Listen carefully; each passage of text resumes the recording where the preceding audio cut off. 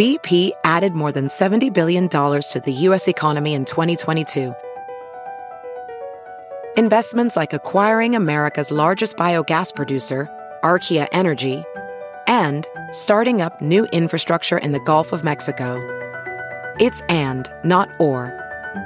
See what doing both means for energy nationwide at bp.com/investing in America.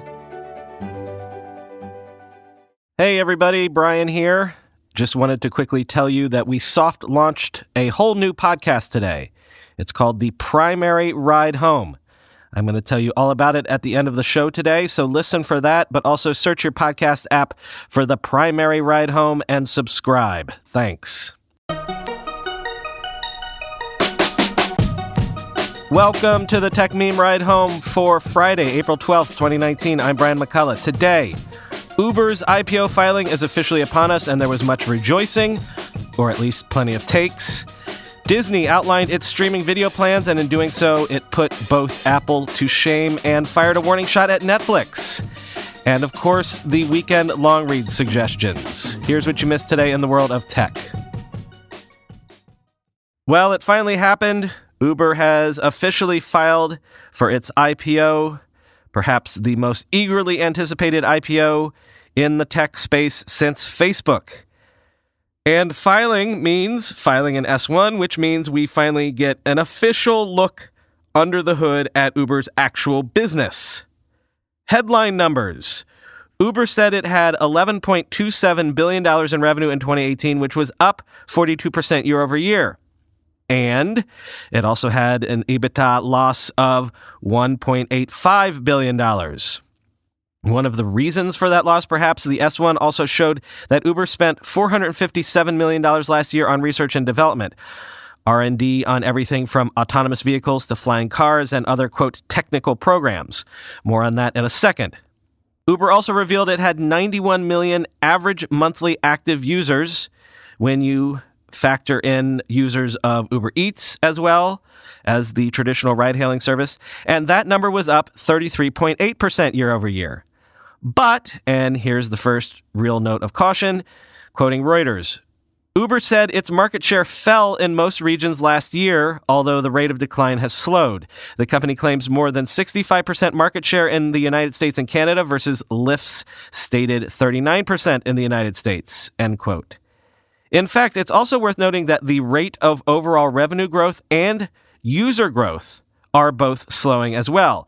Revenue growth last year was 42%, but that is down from 106% revenue growth the previous year. Monthly active users being up 33% does not compare favorably to the 51% user growth a year earlier. And now back to that R&D number. $457 million spent on the, quote, technology program's Skunkworks projects last year. And actually, in 2018, Uber spent $1.5 billion in R&D overall. And that has always been one of the most interesting narratives about Uber. It's unclear if it will ever be able to make ride-hailing, traditional ride-hailing, a profitable concern. But they're not alone on that front. No one is actually making money in ride-hailing yet. Everyone is still subsidizing so far. Uber's strategy from day one was to land grab and hope it could muscle out all competition and create a de facto monopoly that would give it pricing power someday.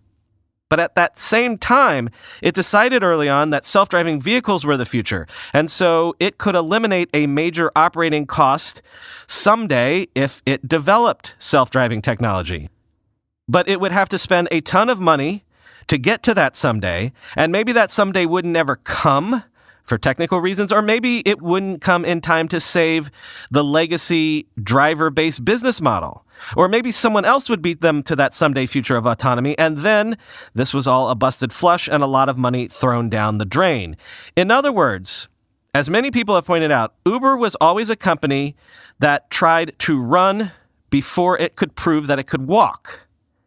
If Uber stopped all the R&D tomorrow, it still wouldn't be profitable necessarily, but it's committed to playing out this bet and burning all of this money, while back over here, it's still burning all this other money on its original proposition of getting a human to drive you in a car on demand. Will investors be okay with that? We're going to find out, right? Couple other quick notes. Google, who has not exactly been friendly or on good terms with Uber over the years, is actually a big winner here. The S1 revealed that Uber paid Google $58 million for mapping services between 2016 and 2018. Over those same 2 years, Uber also paid Alphabet $631 million for marketing and advertising services and $70 million for infrastructure and enterprise services. Read their Google Cloud services, which Uber uses in addition to AWS. But also, Alphabet is one of Uber's top shareholders with a 5.2% stake in the company that could be worth upwards of $5 billion if Uber hits its expected valuation of $100 billion after the IPO. And that gets us to Silicon Valley's favorite parlor game. Again, this is the highest profile tech IPO in a decade.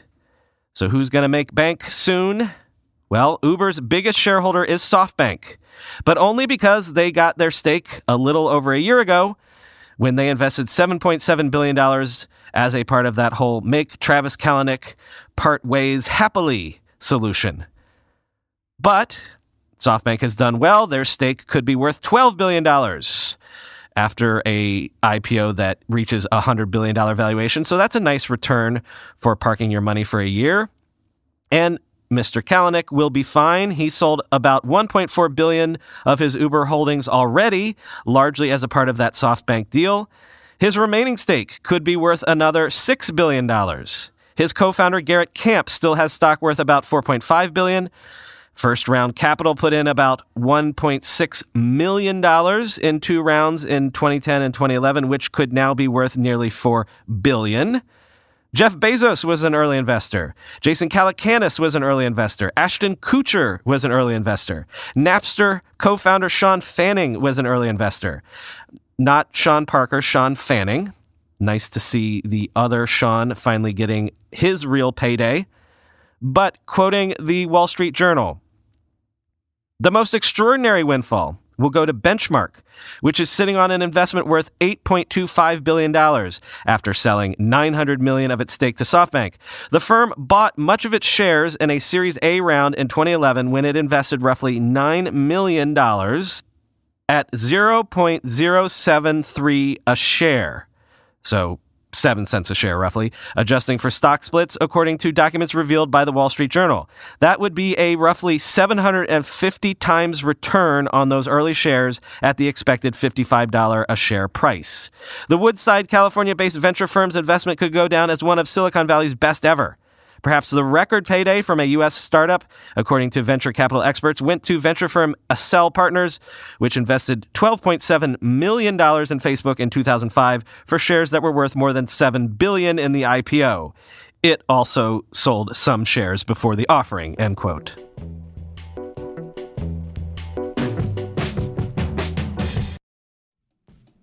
Did you know that even if you have a 401k for retirement, you can still have an IRA? Robinhood has the only IRA that gives you a 3% boost on every dollar you contribute when you subscribe to Robinhood Gold. But get this, now through April 30th, Robinhood is even boosting every single dollar you transfer in from other retirement accounts with a 3% match. That's right, no cap on the 3% match. Robinhood Gold gets you the most for your retirement thanks to their IRA with a 3% match. This offer is good through April 30th.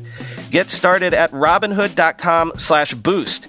Subscription fees apply. And now for some legal info. Claim as of Q1 2024 validated by Radius Global Market Research. Investing involves risk, including loss. Limitations apply to IRAs and 401ks. 3% match requires Robinhood Gold for 1 year from the date of first 3% match. Must keep Robinhood IRA for 5 years. The 3% matching on transfers is subject to specific terms and conditions. Robinhood IRA available to U.S. customers in good standing.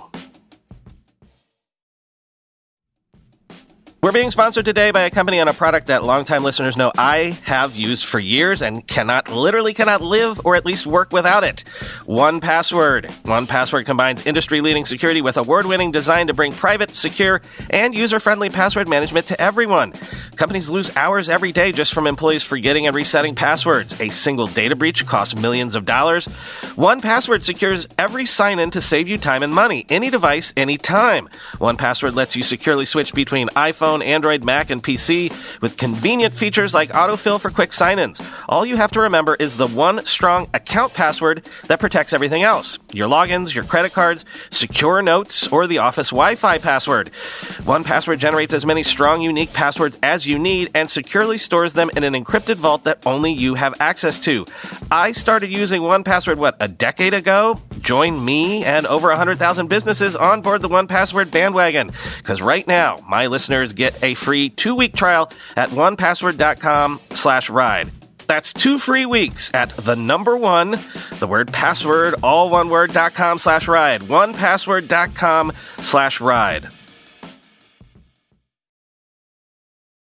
Hey, who needs a fancy event with Oprah and Spielberg on stage in the Steve Jobs Theater? Disney just simply ran a presentation late yesterday for investors, a glorified slideshow, a deck. And as MG Siegler said on Twitter, doing so, they quickly told us more about their upcoming Disney Plus streaming service than Apple did about their streaming service in their entire 2-hour presentation. You know, Disney gave us relevant details like the Disney Plus service will be available beginning November 12th. It will cost $6.99 a month, or $69 a year. It will support 4K and HDR video. It will be available on Roku, the PS4, and likely, we think, Apple TV. And all content available on the service will be available to be downloaded for easy offline viewing. More details. Disney says it forecasts having between 60 and 90 million subscribers by the year 2024, which that was the eye popper for me. It shows they're really swinging for the fences here. Also, Disney expects to spend about $1 billion next year to create original content for the service and about $2 billion a year for original content by 2024. Disney does not expect to turn a profit on the service for at least 5 years. Disney Plus will debut in the U.S., but Disney says it, quote, plans to be in nearly all major regions of the world within the next 2 years, end quote. And yes, there are hints that Disney might eventually bundle the service with ESPN Plus and Hulu someday. We also saw a preview of the service interface and UI. We got details on actual content, all sorts of actual Marvel and Star Wars series like The Mandalorian. A live-action version of Lady and the Tramp is coming, a new High School Musical series, and of course, they highlighted their deep, deep back catalog of content. Quote, in year 1, Disney is promising all of the Pixar library, everything Star Wars, a lot of the MCU, and much more. The service will launch with 7,500 episodes, 25 original series, 400 library movie titles, and 100 recent theatrical film releases. By year 5, Disney expects 50-plus original series, 10,000-plus past episodes, and 500-plus movies in the library, end quote. And yes, they ended by saying the entire back catalog of The Simpsons will be on there from day 1. So a couple of quick observations. No sooner did I make that quip yesterday about Netflix's rivals not coming after them on price than Disney goes and does a thing like this. $7 a month. Very aggressive. Apparently, there were gasps in the room when the price was announced. As Eric Jackson tweeted, shot across the Netflix bow. And as Ben Badgerin tweeted, quote, going to be hard for Apple to charge much more than this for Apple TV Plus now, end quote. And also, the guys on the Watch podcast have taken to referring to this as Disney Plus in the French manner. And if Plus is the new cool kid naming convention for these sorts of projects, I don't know. Can we make Plus be a thing? Disney Plus, Apple Plus. I think I'm getting on this bandwagon and going to keep referring to them as Pluses, at least until you guys tell me to stop being so annoying. Time for the weekend long read suggestions. No podcast suggestion this week, as I've been busy on something which you'll hear about in a second, which actually will be the weekend podcast suggestion. Again, the primary ride home, but I'll tell you about that at the end. No, for the long reads now, let's begin with what is essentially a primer on what AI is. Like, we talk about it all the time, but AI, machine learning, deep learning, what's the difference? This typically detailed piece from Ars Technica will catch you up in a very noob-friendly way. Quote, right now, all AI is weak AI, and most researchers in the field agree that the techniques we've come up with to make really great weak AIs probably won't get us to strong AI. So AI currently represents more of a marketing term than a technical one. The reason companies are touting their AIs as opposed to automation is because they want to invoke the image of the Hollywood AIs in the public's mind. But that's not completely wrong, end quote. Next, this is a story that I always feel like I should cover more, except it's just sort of a Groundhog's Day sort of thing. But if you've heard about the whole Foxconn building a huge factory in Wisconsin, except wait a minute, no, not going to build an actual factory, but an innovation center. But thank you for the billions in tax subsidies anyway. If you're familiar with that story, check out Josh DeZaze's piece at The Verge. Josh went to Wisconsin to try to find out what, if anything, Foxconn is even up to. And he maybe came away with more questions than answers. Quote, it's the Midwest Fire Festival, straight up, said State Representative Jonathan Bostroff when I met him at dinner in Milwaukee. Quote, all sizzle, no steak, end quote. Next, we also talk about Huawei all the time, the huge Chinese telecom that the U.S. government is kind of at war with. So 2 pieces that look at what Huawei is and how it got to be essentially the giant of the coming 5G era. The Los Angeles Times has a piece called The Man Behind Huawei, looking at Huawei's founder, Ren Zhengfei, who, as the Times titles it, quote, turned a company with no intellectual property into the world's largest telecom and made China a global leader in 5G technology. Washington says he had help from Beijing, end quote. And foreign policy comes at it from a slightly different angle. Quote, for perhaps the first time in China's modern history, Huawei's growing market share and technological prowess are putting a champion of the Chinese government in a position to dominate a next-generation technology. 5G will offer hugely faster data speeds than today's mobile technology, which is important for consumers. But 5G will also be the technology that ensures artificial intelligence functions seamlessly, that driverless cars don't crash, that machines in automated factories can communicate flawlessly in real time around the world, and that nearly every device on Earth will be wired together. 5G will be, simply put, the central nervous system of the 21st century economy, and if Huawei continues its rise, then Beijing, not Washington, could be best placed to dominate it, end quote. Next, 1-0 has a look at David Sinclair, who I first heard about on the Joe Rogan podcast. Sinclair is a scientist who is working on turning back the ravages of aging, if the regulators allow him to try. Sinclair is the founder of Life Biosciences, a startup that has been in stealth mode for the past couple years. What is the company's goal? It's not about curing diseases. It's about slowing or even stopping the underlying problem of aging. Quote, Sinclair and others in the longevity field argue that as we age, our bodies undergo changes at the cellular level that put us at a higher risk for disease. Rather than treating those diseases one by one, a successful longevity therapy would instead treat the underlying causes of aging itself. Doing so successfully would reduce the amount of time the body spends in the decline caused by aging, which would delay disease and, as a result, extend human lifespan. It's not about living forever, yet. It's about living healthier for longer, extending what Life Biosciences calls health span. The company wants to develop drugs that allow people to age without actually getting old, end quote.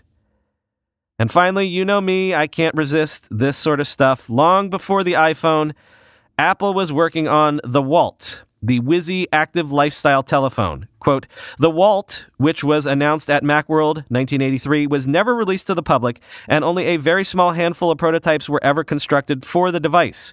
One of the few known samples of this was sold on eBay for $8,000 back in 2012. It was even prototyped in both classic Mac color and a somewhat more business-looking dark gray color. While there are some key details known about the device, such as that it was designed in partnership with Bell South and offered advanced features for its time, such as online banking access, a full touchscreen, fax and caller ID support, a built-in address book, and even the ability to customize ringtones. It even featured Newton-like full handwriting support. A functioning version of the device has never, to my knowledge, been seen by, quote, virgin eyes, end quote. Well, if you click through to the last long read link, Sonny Dickerson has a video of an actually functioning Walt in operation in all of its Mac System 6 glory. Enjoy. So, yeah, there's a new Ride Home podcast, everyone. That's the real weekend podcast recommendation, I guess, this week. The new show is called The Primary Ride Home. It's hosted by Chris Higgins, who, of course, you know from being the occasional guest host of this show. And it will cover the presidential primary news every day, 5 p.m. Eastern, 15 to 20 minutes long. Same format as this show, the latest news, headlines, context, and conversation from the campaign trail. I do encourage you all to search for it, subscribe to it, and give it a try. I think some of you know that this is the Techmeme Ride Home podcast, and I'm thrilled to be partnered with Techmeme.